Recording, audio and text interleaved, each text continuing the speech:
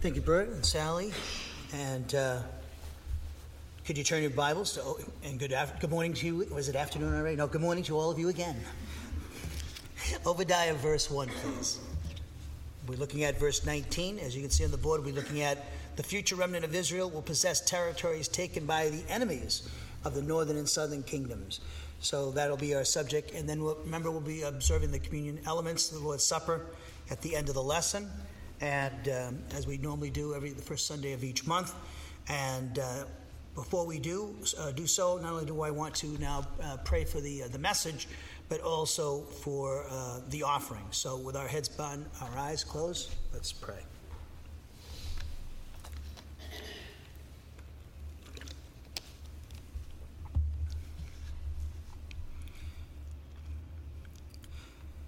Heavenly Father, we just stand in awe of your grace policy toward us and all the amazing blessings, temporal and spiritual blessings that we have, and to have the privilege and honor of fellowshipping in your word with the other brothers and sisters in Christ. We thank you, Father, for the wonderful blessings you've given to us logistically that we often take for granted.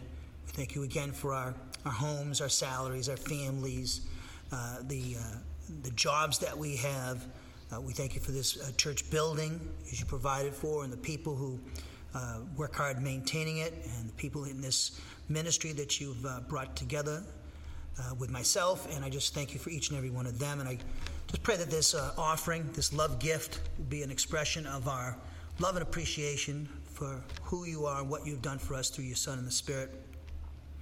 We just know that all that we have is yours, and we're just being good stewards, or trying to be good stewards with these things that you've given to us. So we just pray that this offering would be pleasing to you and would be an accurate reflection of how we feel about you and your Son, Jesus Christ, and the work of the Holy Spirit in our lives.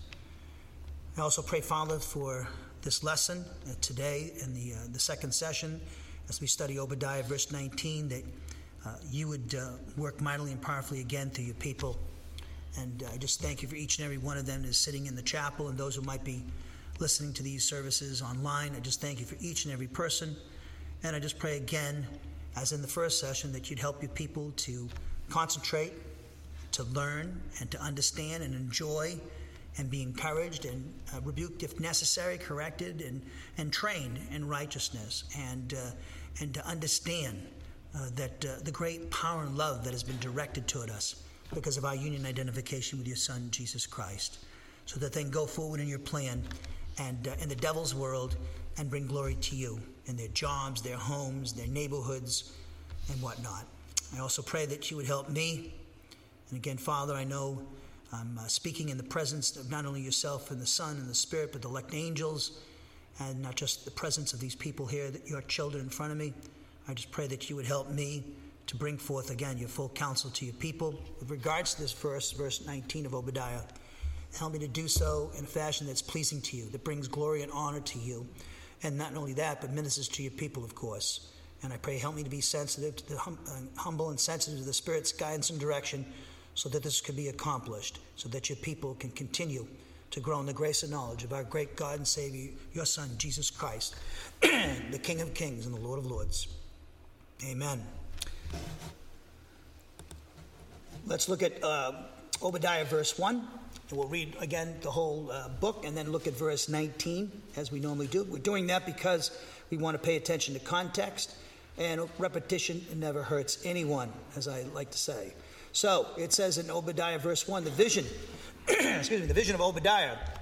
This is what the sovereign Lord says about Edom. We have heard a message from the Lord. An envoy was sent to the nations to say, rise, let us go against her for battle. See, I will make you small among the nations. You'll be utterly despised. The pride of your heart has deceived you. You who live in the clefts of the rocks and make your home on the heights. You who say to yourself, who can bring me down to the ground? Though you soar like the eagle and make your nest among the stars, from there I will bring you down, declares the Lord. If thieves came to you, if robbers in the night, oh, what a disaster awaits you. Would they not steal only as much as they wanted? If grape pickers came to you, would they not leave a few grapes? But how Esau will be ransacked, his hidden treasures pillaged. All your allies will force you to the border. Your friends will deceive and overpower you. Those who eat your bread will set a trap for you, but you will not detect it. In that day, declares the Lord, will I not destroy the wise men of Edom, those of understanding in the mountains of Esau? Your warriors, Teman, will be terrified, and everyone in Esau's mountain will be cut down in the slaughter. That is the prophetic judgment against the nation of Edom in the 6th century BC for their taking part in the Babylonian invasions against their blood relatives. Now we have the 9 indictments in verses 10 through 14, of which again, as I said before in the first session, serve as the basis for the judgment. Because of the violence against your brother Jacob, you'll be covered with shame. You'll be destroyed forever. On the day you stood aloof while strangers carried off his wealth and foreigners entered his gates and cast lots for Jerusalem, you were like one of them. You should not gloat over your brother in the day of his misfortune, nor rejoice over the people of Judah in the day of their destruction, nor boast so much in the day of their trouble. You should not march through the gates of my people in the day of their disaster, nor gloat over them in their calamity in the day of their disaster, nor seize their wealth in the day of their disaster. You should not wait at the crossroads to cut down their fugitives, nor hand over their survivors in the day of their trouble. Verse 15, the day of the Lord is near, imminent, for all the nations in the 6th century BC, those who took part with Babylon in destroying the southern kingdom of Judah. As you have done, it will be done to you, and this took place in history. Your deeds will return upon your own head, accomplished already. Just as you drank on my holy hill, so also, and he's talking to you there, that's the southern kingdom of Judah, just as you drank the cup of my wrath discipline, now those who took part in the invasions against you will now drink the same cup that I gave you, but they're going to drink it continually, meaning they'll never exist as national entities again except for Edom, and eventually she'll be gone. So it says, just as you drank on my holy hill, so all the nations will drink continually. They will drink and be as if they've never been. Now the rest of the book is prophetic. But on Mount Zion will be deliverance. It will be holy, and Jacob will possess his inheritance. Jacob will be a fire, and Joseph a flame, reuniting the northern and southern kingdoms. Esau will be stubble, and they will set him on fire and destroy him. We saw that Christ will destroy Edom and the tribulational armies at his second advent. We went to Isaiah 63 and Daniel 11, chapter 11, verses 36 to the end of that chapter.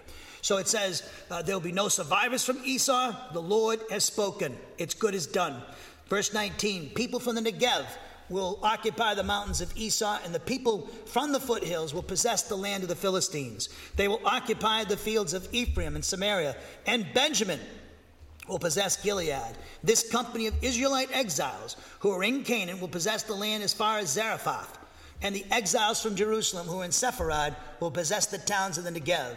Deliverers will go up on Mount Zion to govern the mountains of Esau, and the kingdom will be the Lord's. Now let me give you my translation of verse 19, our verse for the second session. In fact, they will indeed take the remnant of Israel, the reuniting of the northern and southern kingdoms in the tribulation period, the second advent of Christ in particular, the millennial reign. In fact, these individuals, these Jews of the future, the regenerate Jews, will take possession of the Negev, we'll show you where that is, from the nation of Edom. Furthermore, they will in fact take possession of the Shephelah from the Philistines. We'll look at all these locations on the map. Also, they will surely take possession of Ephraim's territory as well as Samaria's territory. In addition, Benjamin will certainly take possession of Gilead. Now, verse 19 contains 4 more prophetic declarations which advance upon the previous 6 that we saw in verse 18 in the first session. And in fact, the ones in verse 19, these 4 are actually intensifying what has been spoken about through the first of the 6 prophetic declarations in verse 18. So these prophetic declarations in verse 18, as we saw in the first session, and we just saw them again as we read the text, they make clear that Jacob and Joseph's descendants will be reunited in the future in order to be God's instrument to destroy the nation of Edom as a national entity, and will leave Esau's descendants no remnant whatsoever. As I said before, the people who initially received this, the Jews in exile, like Daniel, Shadrach, Meshach, and Abednego, Ezekiel, he went out in the second invasion in 597 BC, they would find this very encouraging. They would find this very encouraging and very, very encouraging and motivating to continue to live the spiritual life and to walk by faith in what God's word has to say. So we see these declarations in verse 18 make clear that the 10 tribes which form the northern kingdom of Israel will in the future be reunited with those tribes which form the southern kingdom of Judah, which were Judah and Benjamin. Now, as I said before, as well in the first session, is that you got to see these people, their nation was decimated. They're in Babylon 70 years. They're going to be there for 70 years, God said through Jeremiah. And then they'll be brought back. And this was done through Cyrus, the Persian ruler. And that was a fulfillment of prophecy in Isaiah going back over 100 years before. And so this would be, the circumstances look very bad, very bleak. We're deported. We're in a foreign land. Our nation was destroyed as a national entity. It looks like there's no hope, but there's always hope. Because God made unconditional promises to the nation of Israel, unconditional promises that guarantee the future existence of the nation. And guys like Jeremiah and Daniel and Shadrach, Meshach, and Abednego and Obadiah, they understood that. And they walked by faith in what God's word said, not by sight, not what the circumstances say. The application we should learn is this, if we don't know it already, is that stop looking at your circumstances. Stop looking at your circumstances in the sense that let them dictate your mental attitude in how you're going to think. Because as I said before many times, and Pastor Peak taught you this as well, it's all about up here. You got to maintain your discipline and thinking the word of God, what the Spirit's saying in the word of God, and not what the devil's saying through the circumstances. Because it's always, that Gulliver's Travel guy. Oh, we're not going to make it. I can't stand people around. I run away from people who are like that. Negativity. Oh, here they come. Pass the bill, ducked out the back door, you can't find. I remember Bob used to do that. There was a certain individuals that all they would do is complain all the time. He'd read out the back door. I used to laugh. Oh, come on, it takes some heat from them, But some people, they're just negative Nellies. I call them something else back in Massachusetts, but pain in the rear. All they do is want to complain about how bad they got it. And usually those are the kind of people, they got it better than everybody else. They don't have any problems compared to some people I know. And the people who have tremendous problems, they never complain. It's like I remember when Kenny was dying, I never heard the guy complain once. I mean, his face is out to here, couldn't talk. He never complained. Couldn't talk at that point, couldn't complain. But even before that, the year leading up, he never complained. So now the pressure's on me when it's time for me to die. Now I have to beat him out. I have to act really, really strong during my suffering here. And I don't really want to, but now my brother set that bar so high that now I can't complain at all. Which is good. So what we need to do is concentrate on what God's word says. Not what the devil's telling. The devil uses all the voices of the world. Oh, that's why I shut the television off. Spend some alone time with God. You know what we do? Do what Pastor Peak and I do. We crack up a nice big stogie, and we just smoke, and he has a cup of coffee, and I'll have a glass of wine, and we just puff away and talk to God. Talk to God. Spend some time. Take a walk. Enjoy the sunshine.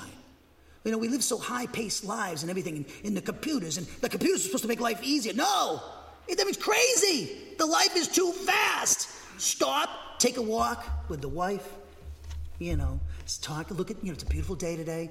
We're going to take a bike ride, Captain Perkins and I. So if you want to go ride bikes with us, we usually in the afternoon, the good weather on Sundays, you talk to Captain Perkins, and he'll set you up with us. We're going to be starting probably 1:30, 2 o'clock. Enjoy the day. Talk, and enjoy. Stop thinking about, the pace, this, that, and the other thing. And Biden's doing this, and Pelosi's doing this, and this is, and you get all worked up, and you'd be a miserable person. You make yourself miserable. My mother used to say, Billy, will you just calm down? You're driving yourself crazy. Relax. So that's great, Ma. But finally the Lord just kind of told me to kind of calm down, okay? Relax, it's going to be all right. Because I, by nature, I'm like, oh. So concentrate on what the Word of God has to say. And that's what the exiles in Babylon had to do. This looked like a disaster. No way. There's no way this is going to be. No. God says it's going to happen. This will happen. So never in history, in Israel's history, have these two kingdoms, the northern and southern kingdom, been reunited and then wiped out the Edomite people. Furthermore, Obadiah verses 20 and 21, which we read, and which we're going to look at next week, advances upon verses 18 and 19 and revealed that Israel's borders will be extended because of this destruction of the Edomites and other nations. These borders are described in Obadiah verses 20 and 21. We know that Israel will inherit a large area of real estate during the millennial reign of Christ, which includes the lands mentioned in verses 20 and 21 of Obadiah. We saw this last week with the Abrahamic covenant. And God promised land to Abraham and his descendants, Abraham, Isaac, and Jacob, the Israelites. He promised unconditional promises of land. As I said before, there's passages where they're going to have the land all the way to the Euphrates, and they're going to have it all the way up into Turkey, and they're going to be in northern Africa, and you get the western borders, Mediterranean Sea. They're going to control the Mediterranean and Mesopotamian regions of the world during the millennial reign of Christ. God promised them this land, but they've never, ever even occupied even 1/25th, I think it is, of what, I mean, there today, there's nothing compared, they're like Rhode Island, for crying out loud, or Massachusetts, they're tiny. So we see that each of these prophecies contained in Obadiah verse 18 will find their fulfillment in the future during the second advent to Christ. Now, the first prophetic declaration in verse 19, look at that in your text. People from the Negev will occupy the mountains of Esau. All right, that predicts the future remnant of Israel, which will exist during the millennial reign of Christ, when it will surely take possession of the Negev from the nation of Edom. So the Negev was a dry, hot, arid region located in the southern portion of Judah, and it was an arid region of Israel south of the Judean hills and the Shephelah and east of the lower reaches of the Philistine plain. Now let me give you a picture of the map here of this particular area of the Negev. Let me just get rid of this. All right. So here you have, and I'll put my pen here. Love this program. So here's the Negev right here. So that's where, and here's Edom down here, down in the south. So here's the Negev, dry, arid region. It's on the way down to Egypt. You see it in Abraham, you see in his journeys down to Egypt a couple times where he shouldn't have gone, and he did. He got in trouble, and he got his wife in trouble, and he got himself attacked. So anyways, he messes up by going to Egypt. Well, that was the route that they would take down here. They would go down the coast. So that's what the Negev was. So therefore, this first prophetic declaration in verse 19 advances upon and intensifies the 6 that we saw in verse 18.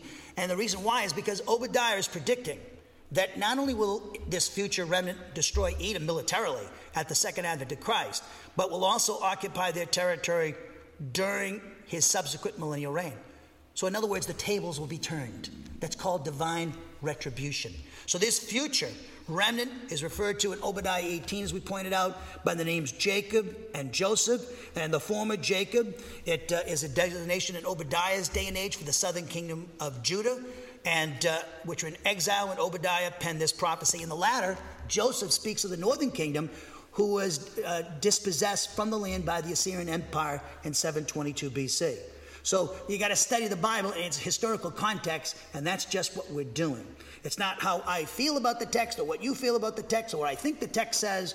That's what people are doing, not only in the spiritual realm, but basically imposing their ideas from the 21st century onto the text or their imaginations. And that's what they're doing, by the way, to the Constitution of the United States, by the way. And this is some of the things that they're teaching in the schools about the text is whatever you want it to be. No, it isn't. The authors have authorial intent. We need to pay attention to what God the Holy Spirit is saying here. And in the church, the Constitution of the United States, we need to pay attention to what the founding fathers said, authorial intent. So Obadiah, verse 18 here. Let me just get rid of my pen here. Obadiah, verse 18. We see here that it makes clear that both kingdoms, Judah and the northern kingdom of Israel and the southern kingdom of Judah, this verse 18, as we saw in the first session, makes clear that both kingdoms would one day be reunited, which will, of course, take place at the second advent of Christ and his subsequent millennial reign. Consequently, each of these prophecies in verse 19 will be fulfilled through this future remnant of Israel. Why? Because the prophecies of verse 19 are advancing upon and intensifying the ones recorded in verse 18, which speak of this future remnant of Israel. Notice a principle of interpretation that I just showed you, and you didn't have to know Greek or Hebrew. Okay, so that's why I read the whole, like if we go in a big narrative, I'm going to take a paragraph or a chapter maybe. But in this context, Obadiah is only one chapter long, so I read the whole book. So now you can see for yourself that verse 19, the prophecies there are actually building upon and advancing upon and intensifying the ones that we saw in verse 18. So remember, after Nebuchadnezzar's Babylon destroyed the southern kingdom of Judah as a national entity in 586 BC and deported the majority of her citizens to Babylon, the Edomites occupied the Negev, which we just showed you on the map. Now, in Obadiah 19, the prophet Obadiah is asserting the future remnant of Israel during the millennial reign of Christ will reclaim this territory at the second advent and then the millennial reign of Christ. Now, when this event takes place, it will fulfill the prophecies in Numbers 24:18, Isaiah 11:14, and Amos chapter 9, verses 11 through 12. Now, if you look at Obadiah 19 again, it says, people from the Negev will occupy the mountains of Esau. And then it says, the people from the foothills will possess the land of the Philistines. And then it goes on to say, they will occupy the fields of Ephraim, Samaria, and Benjamin will possess Gilead. Now, let me show you, because it doesn't say the Shephelah, which is found in a lot of translations here in verse 19. Look at verse 19 in the Net Bible. It says, the people of the Negev will take possession of Esau's mountain, and the people of the Shephelah will take possession of the land of the Philistines. So in your text in the NIV, it says the people of the foothills. It's actually the people of the Shephelah, and that's what they're called. Now I'm going to show you who these people are, but first, before I do on the map, look at my slide on the board. The Shephelah was a major north-south strip, okay, of elevated foothills between the Philistine coastal plain and the highlands of Judah. And that's probably why they have the land of the Philistines for the NIV. So the Shephelah, again, was a major north-south strip of elevated foothills between the Philistine coastal plain and the highlands of Judah. And it was located to the west of the kingdom of Judah and alongside the Mediterranean Sea. So let me show you another map of this particular area of the world. So let me just blow this up a little bit more for you. All right, get my pen. All right, so here we have, let's put it up here. Here's the Shephelah right here. Right here. So here's the Mediterranean Sea, right? Okay, here's the Dead Sea over here on the right. Here's the Shephelah. It's north-south. If you went there today, it's a mountainous, elevated foothills as we see here. So it goes north to south. So this is the Shephelah plain. The Philistines occupied this area at one time. That's why the NIV had put the Philistines in there. So that's what we're talking about here, this location that will be occupied by the nation of Israel during the millennial reign. So after Nebuchadnezzar's Babylon destroyed the southern kingdom of Judah as a national entity in 586 BC and deported the majority of her citizens to Babylon, the Philistines went right in and occupied this area. Now the prophet Obadiah is asserting the future remnant of Israel during the second advent and millennial reign of Christ will reclaim this territory and occupy it during his subsequent millennial reign, and there'll be no giving of land back. Told you back in 1967, the Six-Day War. You should read about it, quite interesting. And they were attacked. Israel's been attacked since they became a nation, since 1948. They were attacked immediately upon becoming a nation. And then in the 50s, they were attacked with Nasser's Egypt. And then in 67, they wanted to wipe them out in Egypt. They backfired in their faces, and Israel destroyed their air force on the ground, Israelites did. The Israelis did. And they occupied all that Negev area. They grabbed all that land, Israel, and they grabbed the Temple Mount. And because of the politics in the world with Johnson and the Russians, they were ready to go to war over this. And they said, you can't, we'll make a deal with you. The Jews can't pray on the Temple Mount. So if you go there today, the Jews are not allowed to pray up there. Nobody's allowed to pray. The Muslim mosque is up there, okay? So it's there. And they did not want to take out that, they didn't want to let the Jews up there, even though the Jews had captured the city of Jerusalem, the whole thing. So since that time, they've been trying to negotiate deals to give back a lot of this land. And of course, they can do that because one day, though, at the second advent of Christ, he's taken more land than they ever dreamed of. Of course, we know why he's taken. It's been in the scriptures that Israel's going to have this land during the millennial reign of Christ. So there's going to be no giving back of land during the millennial reign of Christ, unlike it is today. Now, the third prophetic declaration in Obadiah 19 asserts that this future remnant will, as a certainty, take possession of Ephraim's territory as well as Samaria's territory. Look at the text again. People from the Negev will occupy the mountains of Esau. And again, there's a perfect tense of the verbs there, are what we call prophetic perfects in Hebrew. What you need to know is this. It's telling you the certainty that these things will take place. And despite the fact that the situation for the exiles in Babylon were facing, despite their circumstances, they had to exercise faith. They exercised faith, the guys like Daniel and Jeremiah, that God was going to do this. Even though the circumstances didn't look like it could ever take place, it will take place. God says so. When God says something, we need to take his word, take him on his word. And you say, I know that, Pastor Bill. Do you really? When's the last time you got anxious and you were worried? And you know, you get anxious and worried. You know, am I ever going to get married? Am I ever going to have kids? Am I ever going to get a good job? Am I ever going to get a good salary? You know, is my husband ever going to wake up and pay attention to me? Is my wife ever going to stop burning the eggs? I'm being facetious here, but you worry and worry and worry. We worry all the time. The situation of the United States government is intolerable, and you worry about the future of the nation. I get it. Okay, we're concerned about it, but don't let it take control of your soul that you're miserable all the time and everybody wants to run away from you because you have a long face all the time. Don't be like that. If you believe, if you're walking by faith, let me tell you something. If you're walking by faith in God's word, you'll be able to handle those circumstances that are difficult and sometimes intolerable, and do so with some joy in your heart. I'm not saying you have to be smiling like a Cheshire cat to prove that you're so spiritual that you're able to handle your adversity. Oh, I got cancer, and you're smiling. I'm doing great. Praise Jesus. No, you can feel if you're in pain. You don't have to sit there and force a smile. You're in pain. Okay, got it. You don't have to do. You don't have to pretend to be. You're like a super duper saint. Just be natural and relax and just It's I don't feel well. My back's killing me. But you know what?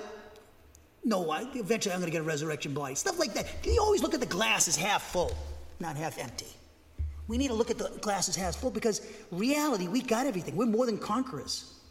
Romans 8, right? So it's what God's word says, and we know we're operating in faith because we don't get worried and anxious and let it overrun our soul and make us discouraged and get a pessimistic attitude in life. Where I come from, Massachusetts, it's negativity rules.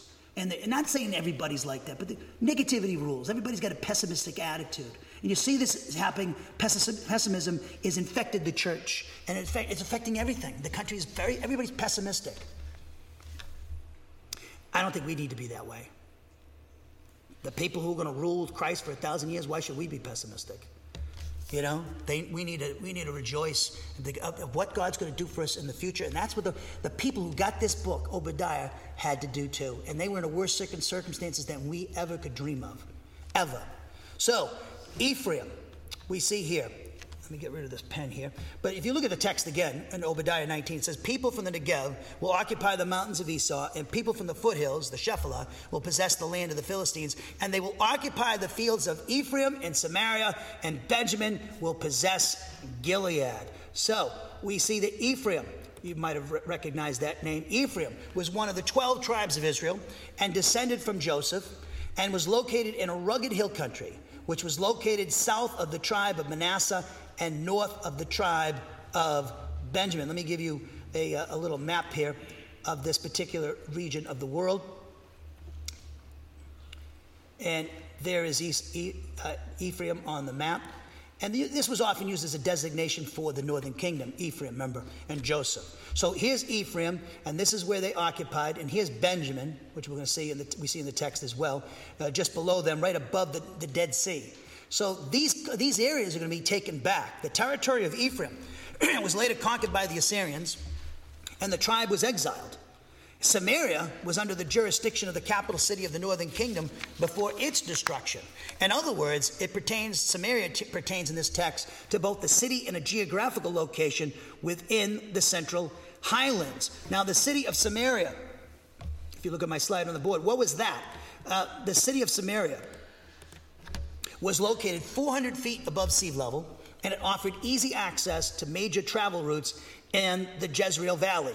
Jezreel Valley should be familiar to you. That's where the tribulational armies will descend at the second advent of Christ, and Christ will destroy them there.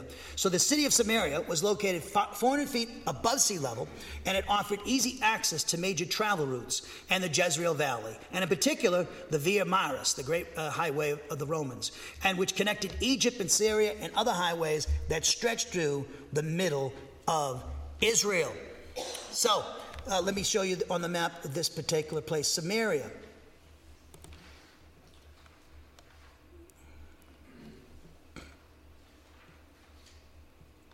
So here it is right in the middle of the book. Let me get my pen for you.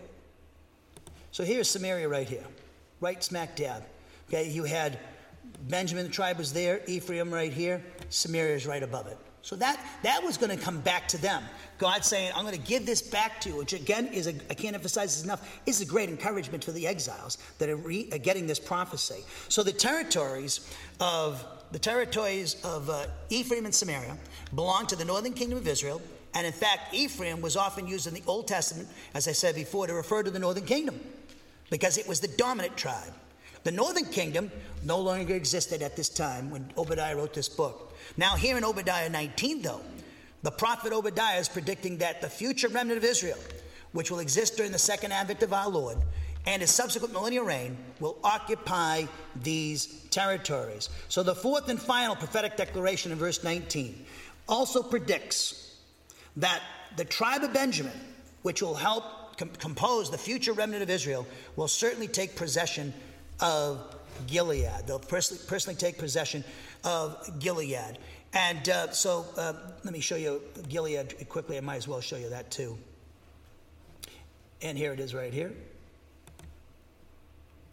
Here's Gilead right beside Samaria, off to the west. Okay? So that is all coming back to Israel during the millennial reign of Christ. And so again, a great encouragement to the Jewish exiles. So we see that the fourth and final prophetic declaration, which appears in verse 19, predicts that the tribe of Benjamin which will help to compose the future remnant of Israel, will certainly take possession of Gilead. Now, Gilead, what's that? It was located northeast of the Dead Sea. I just pointed out to you on the map, and of the territory inhabited by the tribe of Benjamin, whose tribal territory lies just north of Jerusalem. We can see that in the map, and south of Ephraim's territory. So the tribe of Benjamin was dispossessed by Judah when the nation of Israel was divided into the northern and southern kingdoms. Now, the prophet Obadiah is asserting the tribe of Benjamin will reclaim their territory at the second advent of Christ and occupy this area during a subsequent millennial reign. So, therefore, each of these four prophecies predict that the future remnant of Israel, which was mentioned in verses 17 and 18, which will exist during the second advent of our Lord and his subsequent millennial reign, will fulfill the Palestinian covenant, which is actually a part of the Abrahamic covenant. We went there in Genesis 12:6 last week, and also chapter 13 of Genesis. God promised Abraham land, as I said before, and he built on these land promises. God did. He gave promises to Abraham, then he gave him promises to Isaac, then he gave promises to Jacob, his grandson, and then he gave promises to their descendants. And so when you add them all up, they're going all the way. Their borders are going to be during the millennial reign to the Euphrates River, and north to Turkey, and then you're going to come in south into northern Africa, and the western border, of course, will be the Mediterranean border. And they never, ever had all this territory. So here's the great thing that they've received. They had a bad situation, these exiles, and now God's saying, I'm going to give you retribution. Those people who treated, that were part of the Babylonian invasion, your blood relatives, the Edomites, I'm taking them out. I am disgusted with what they did. I'm going to give you justice. You're looking for justice. I'm going to give you justice in my timing. And not only that, but I'm going to give you encouragement and a guarantee, a promise. It's a guarantee that you, the northern and southern kingdoms, will be reunited and you will reign with my son. And you will reclaim all those territories. In fact, I even got more territory that I'm going to give you than that. I'm going to give you the whole Mediterranean, Mesopotamian regions of the world. Now, how does that apply to us? If you never owned a piece of land, I never owned a piece of land in my life. I'm going to be owning a piece of land during the millennial reign. I'm going to be over there in the middle. I'm a part of the body of Christ. I'm the part of the members of the bride of Christ. We're going to reign with Christ forever. And we're going to have the Middle East and the Mesopotamian regions of the world. I mean, you could go over there now. You could go visit Israel and say, yeah, I like this piece of land. This is nice. I'm going to get my lounge chair out here and just get a taste of what it's going to be like. It's going to be fantastic. The millennial reign of Christ for 1,000 years. You know, home. Okay, we have homes and all that stuff. They're all temporary. The true home is with our Lord. And when our Lord is in heaven, that's our home. We're citizens of heaven. But he's going to come back, and our home will be the earth again for us. And it'll be a perfect environment. The curse will be lifted. It's going to be a fantastic time to live in. The people will live for 1,000 years. These storms like we had come through the other day, I thought my house was going to blow over. I was like, oh man, I've seen wind in Iowa blow, okay? And there's nothing to stop it. There's no trees and houses. It's like wide open spaces. I lived right off a cornfield, and I had a funnel cloud hit I was ready to go to Bible class. It was at night. Good thing I didn't go out at the time because I would have been decapitated by all the shingles. Were like huge, and they were all on my porch and everybody else's porch. I was like, oh wow. So I went to Bible class that night. It's like, oh, they got my roof, you know. And it sounded like I was like, they were like you know, when they're taking the lug nuts out of your tire. You know, I was like, whoa! And I just grabbed the pillows and trotted I sprinted into the bathroom, and it stopped. But I remember, you know, God was saying, don't joke around about those things. Because I used to go and take my iPhone, and I'd go, you probably see Pastor Bill's a really weird guy, and I could take the picture, you know, the video, and I'd roll around the bed, hey, audio, and I'd send it off to my brothers, like, yo, weirdo, and everything, and then, I got dizzy there, and then, so right there, like, you know, that wind can blow, okay? So, the storms are going to be gone. You're not going to have any kind of tornadic activity. All the hurricanes, gone. You're going to have it's going to be a Garden of Eden again, where we are going to be. The wife, we're the bride of Christ, right? You think Jesus is going to take care of us? We're going to sit down. Somebody said, oh, we're going to be able to eat and drink. Of course, we're going to be able to eat and drink. How do you know that, Bill? It says in the Bible. You've never seen it before? Well, we're going to be in resurrection.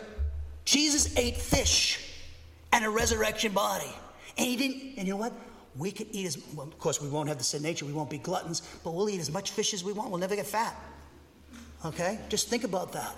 Now, I mean, I have to watch everything I put in my body so I can fit in this suit. Like, because when you get to be my age, AARP age, look out. You can't have too much pizza. You can't have any fun anymore. Before I was 40, I could eat anything. When I'm in a resurrection body, that millennial reign, we'll be sitting down, eating, drinking the finest wine, the finest food. They probably have pizza during the millennial reign, I'm sure. You know, Lord, can we have a pizza? You know, yeah, sure.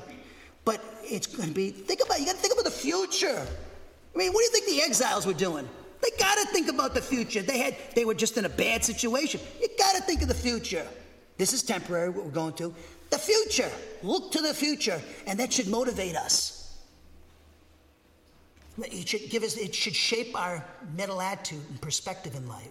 It also should motivate us to be more obedient to God and gratitude. Not because we're told to do it, but we obey him because we love him and because of the things he's done for us, the things he's doing for us now, and the things he's going to do for us in the future, which are staggering. It's staggering.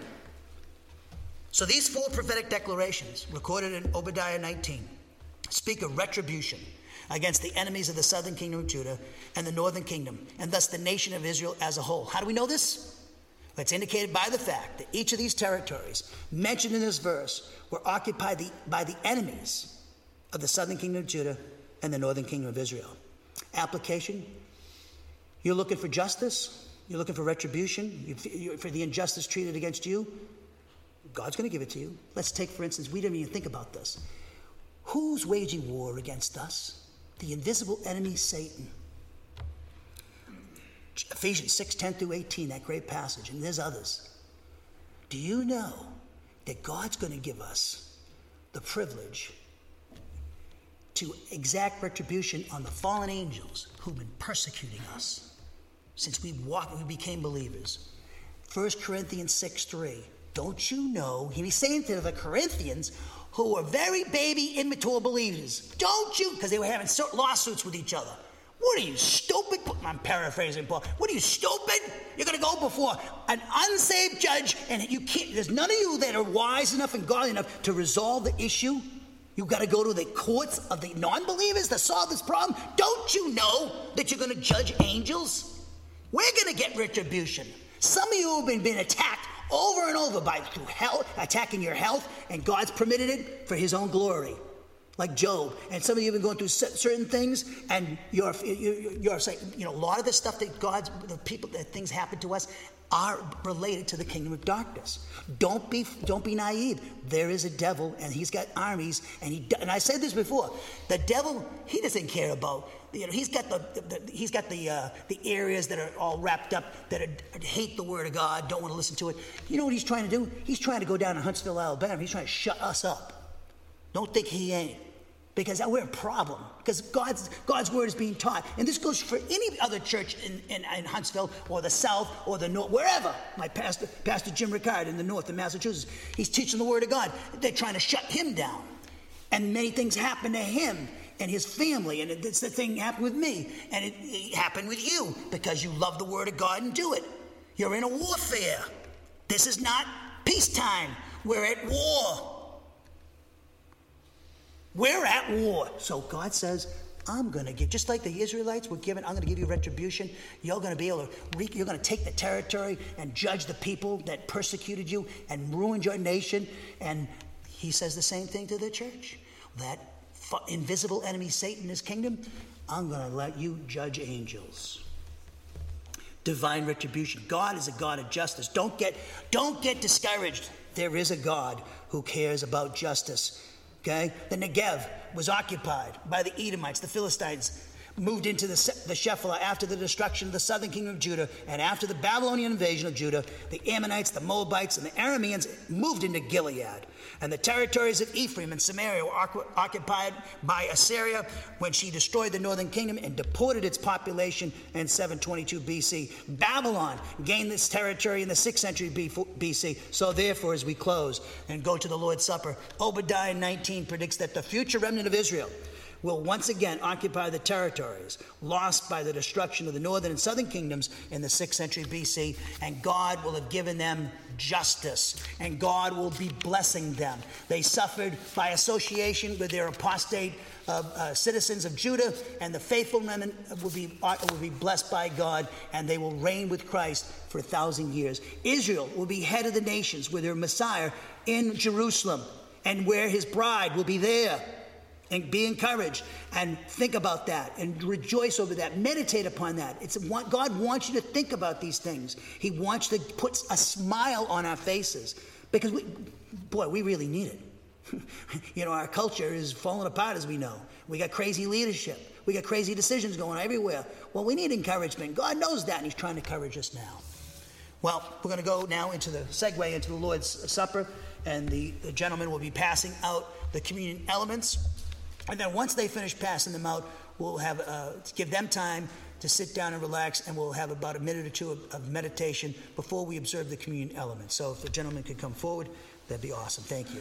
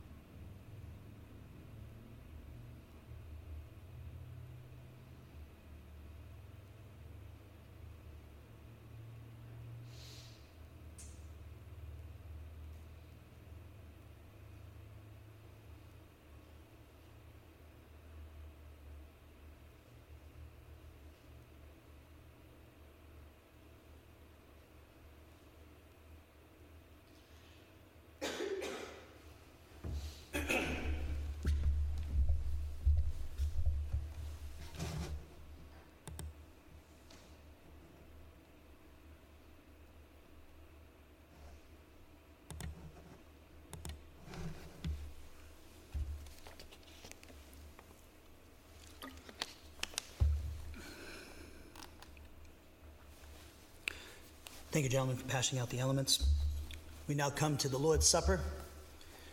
Back in the ancient world, in the 1st century A.D. and into the 2nd, 3rd centuries, they used to call these the agape feast, the love feast, where the body of Christ would worship Jesus Christ, our Lord and Savior, and they would, when they brought into remembrance him, the great act of sacrificial love at the cross, where he suffered the wrath of God in our place.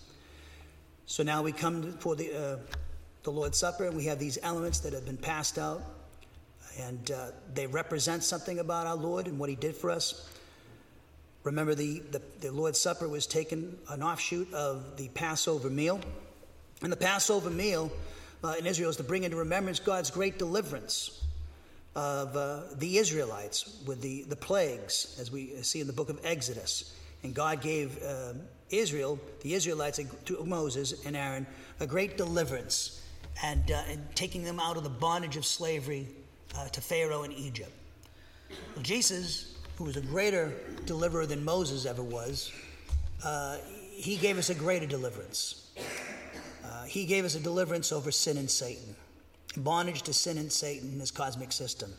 We've been released, and we walked out of the slave market of sin and Satan's kingdom and became a part of God's kingdom at the moment of our justification. And we have every spiritual blessing in the heavenly places in Christ Jesus. But that act of love provided us, when he suffered as motivated by his attribute of love, Jesus suffered the wrath of God in our place. He lived the life of perfect obedience that we should have lived, but couldn't, because we're sinners by nature and practice. And why did he do all these things? Because he cares about us. He loves us. Loves us so much. He loves us more than anybody in the world could ever love you and I. And this is what we're doing now. We're bringing into remembrance this. Because all the blessings come to us because he propitiated the Father by suffering the wrath of God in our place. That had to be taken care of. The sin problem had to be dealt with. And God, in his justice and righteousness, did that by imputing or crediting our sins to Jesus Christ on the cross. He didn't commit these. He now had to suffer the consequences for the things that we did. Human beings, past, present, and future. So he does this. He wants you to know, I love you. And I want you to remember how I loved you. So here he is. The bread, the Jews made unleavened bread, and leaven many times in the Bible speaks of the presence of evil. But Jesus, in his human nature, he didn't have the sin nature. He's God in the flesh. So this piece of cracker, this bread is representing the person of our Lord and Savior Jesus Christ, the sinless God-man, equal to the Father and the Spirit, possessing the same attributes as they have. But because he became a human being, that didn't mean his divine attributes were diminished in any way, or the integrity of those attributes were diminished in any way, and vice versa. So he is the God-man. And so he had to be both God and man, because he had to reconcile us sinners to a holy God. He's the mediator between us sinners and a holy God. We couldn't have access to the Father except through him. In fact, when you and I say in Jesus' name, and at the end of our prayers, what we're doing is we're saying, I'm approaching you, Father, with this prayer request based upon the merits of the object of my faith, Jesus Christ, and based on the merits of my union identification with your Son. I'm nothing. I owe everything to him. He is the greatest celebrity in Christianity. No pastor or musician, Christian musician. It's all about the Lord himself. So, the juice, it speaks of his finished work on the cross. In other words, his substitutionary spiritual and physical deaths on the cross, in which he experienced the wrath of God. What was his spiritual death? He was abandoned by his heavenly Father. For the first time ever, the Father and the Son were not having fellowship. He was offering himself up to the eternal Spirit. Hebrews 9:14. What was going on? The Father, that's why Jesus said, Father, may this cup pass. Nevertheless, not my will, but your will be done. What cup? The cup of wrath. I'm going to not have fellowship with you. And that was what he was terrified of. Not so much the crucifixion. Yes, that was going to be terrible. And so was the scourgings he had, too. An attempt to kill him before he got to the cross. But Satan wanted to do that. He didn't want Jesus to go to the cross because he knew that he would destroy him by going to the cross. So he was suffering the wrath of God. He was abandoned by his heavenly Father. He was abandoned, so you and I will never, ever be abandoned. Have you ever felt lonely and forsaken and nobody cares? Everybody goes times like that. Nobody, it's like, he's right there with you. He'll never leave you or forsake you. The Father forsook his Son. The Son knows what it really means to be abandoned. But he's never going to abandon you. No matter how bad it gets in our lives, he'll never abandon us. And that cup, it speaks of the fact that he was abandoned and suffered physically and emotionally, spiritually, everything up on that cross so that you and I would live with God forever. So Paul says in 1 Corinthians 11:23 on the board, I have it for you, so you don't have to open your Bibles. For I received from the Lord what I also passed on to you. The Lord Jesus, on the night he was betrayed, he took bread. And when he had given thanks, he broke it and said, "This is my body, which is for you." And now he issues a command. Do this in remembrance of me. So let us partake of the bread in remembrance of our Lord.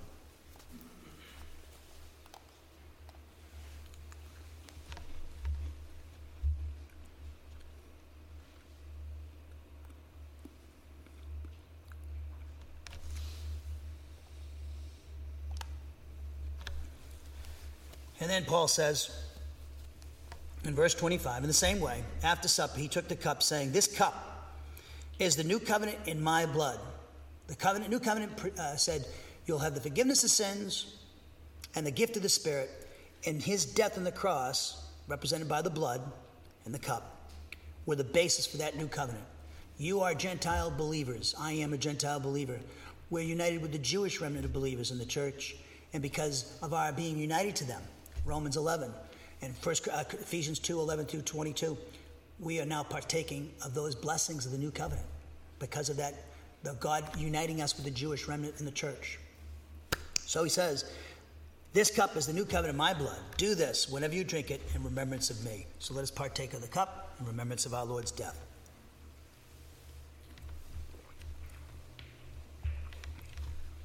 Paul then says in verse 26, listen carefully what he says.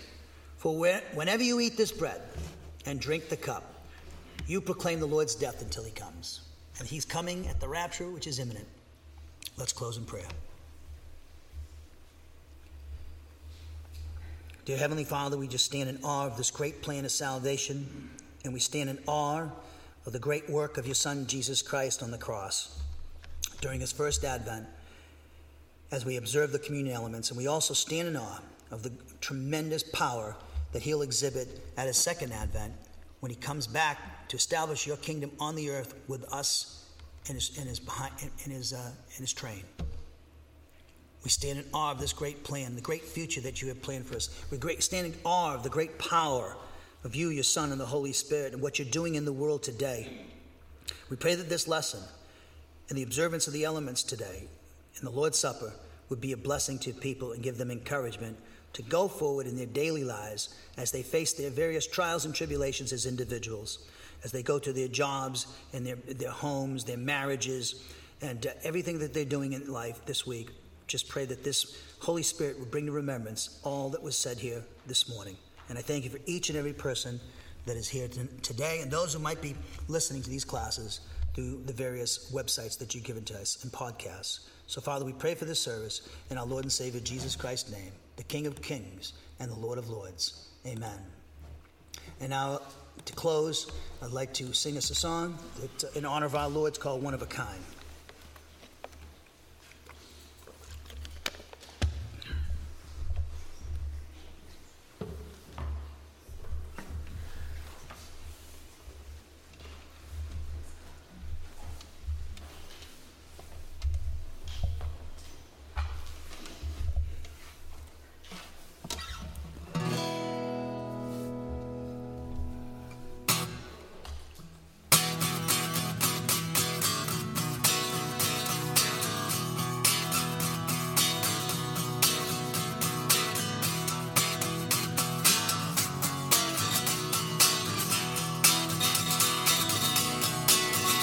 Oh dear Lord, yes you're one of a kind, and through your cross we leave our past behind. My sweet Lord, no one compares with you. We bow in awe that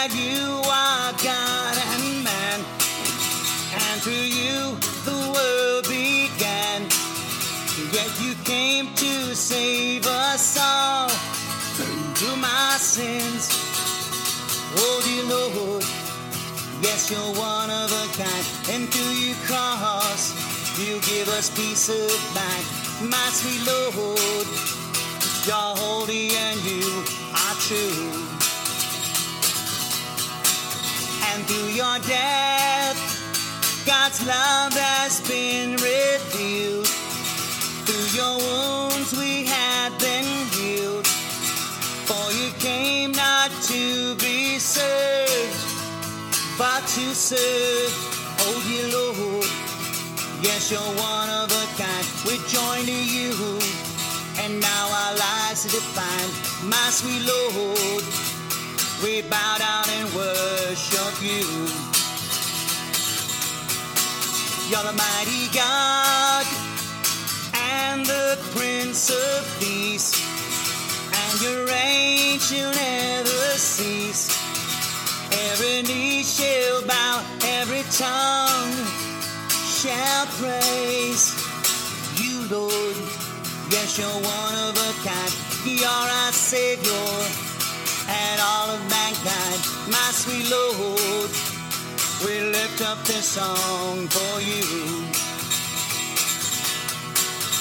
Oh dear Lord, yes, you're one of a kind, and through your cross we leave our past behind. My sweet Lord, no one compares with you. Oh dear Lord, yes, you're one of a kind, we join to you, and now our lives are defined. My sweet Lord, we bow down and worship you. Oh dear Lord, yes, you're one of a kind, you're our Savior and all of mankind. My sweet Lord, we lift up this song for you. Oh dear Lord, yes, you're one of a kind, you're our Savior and all of mankind. My sweet Lord, we lift up this song for you. Yes, we lift up this song for you. Yes, we lift up this song for you. You're dismissed.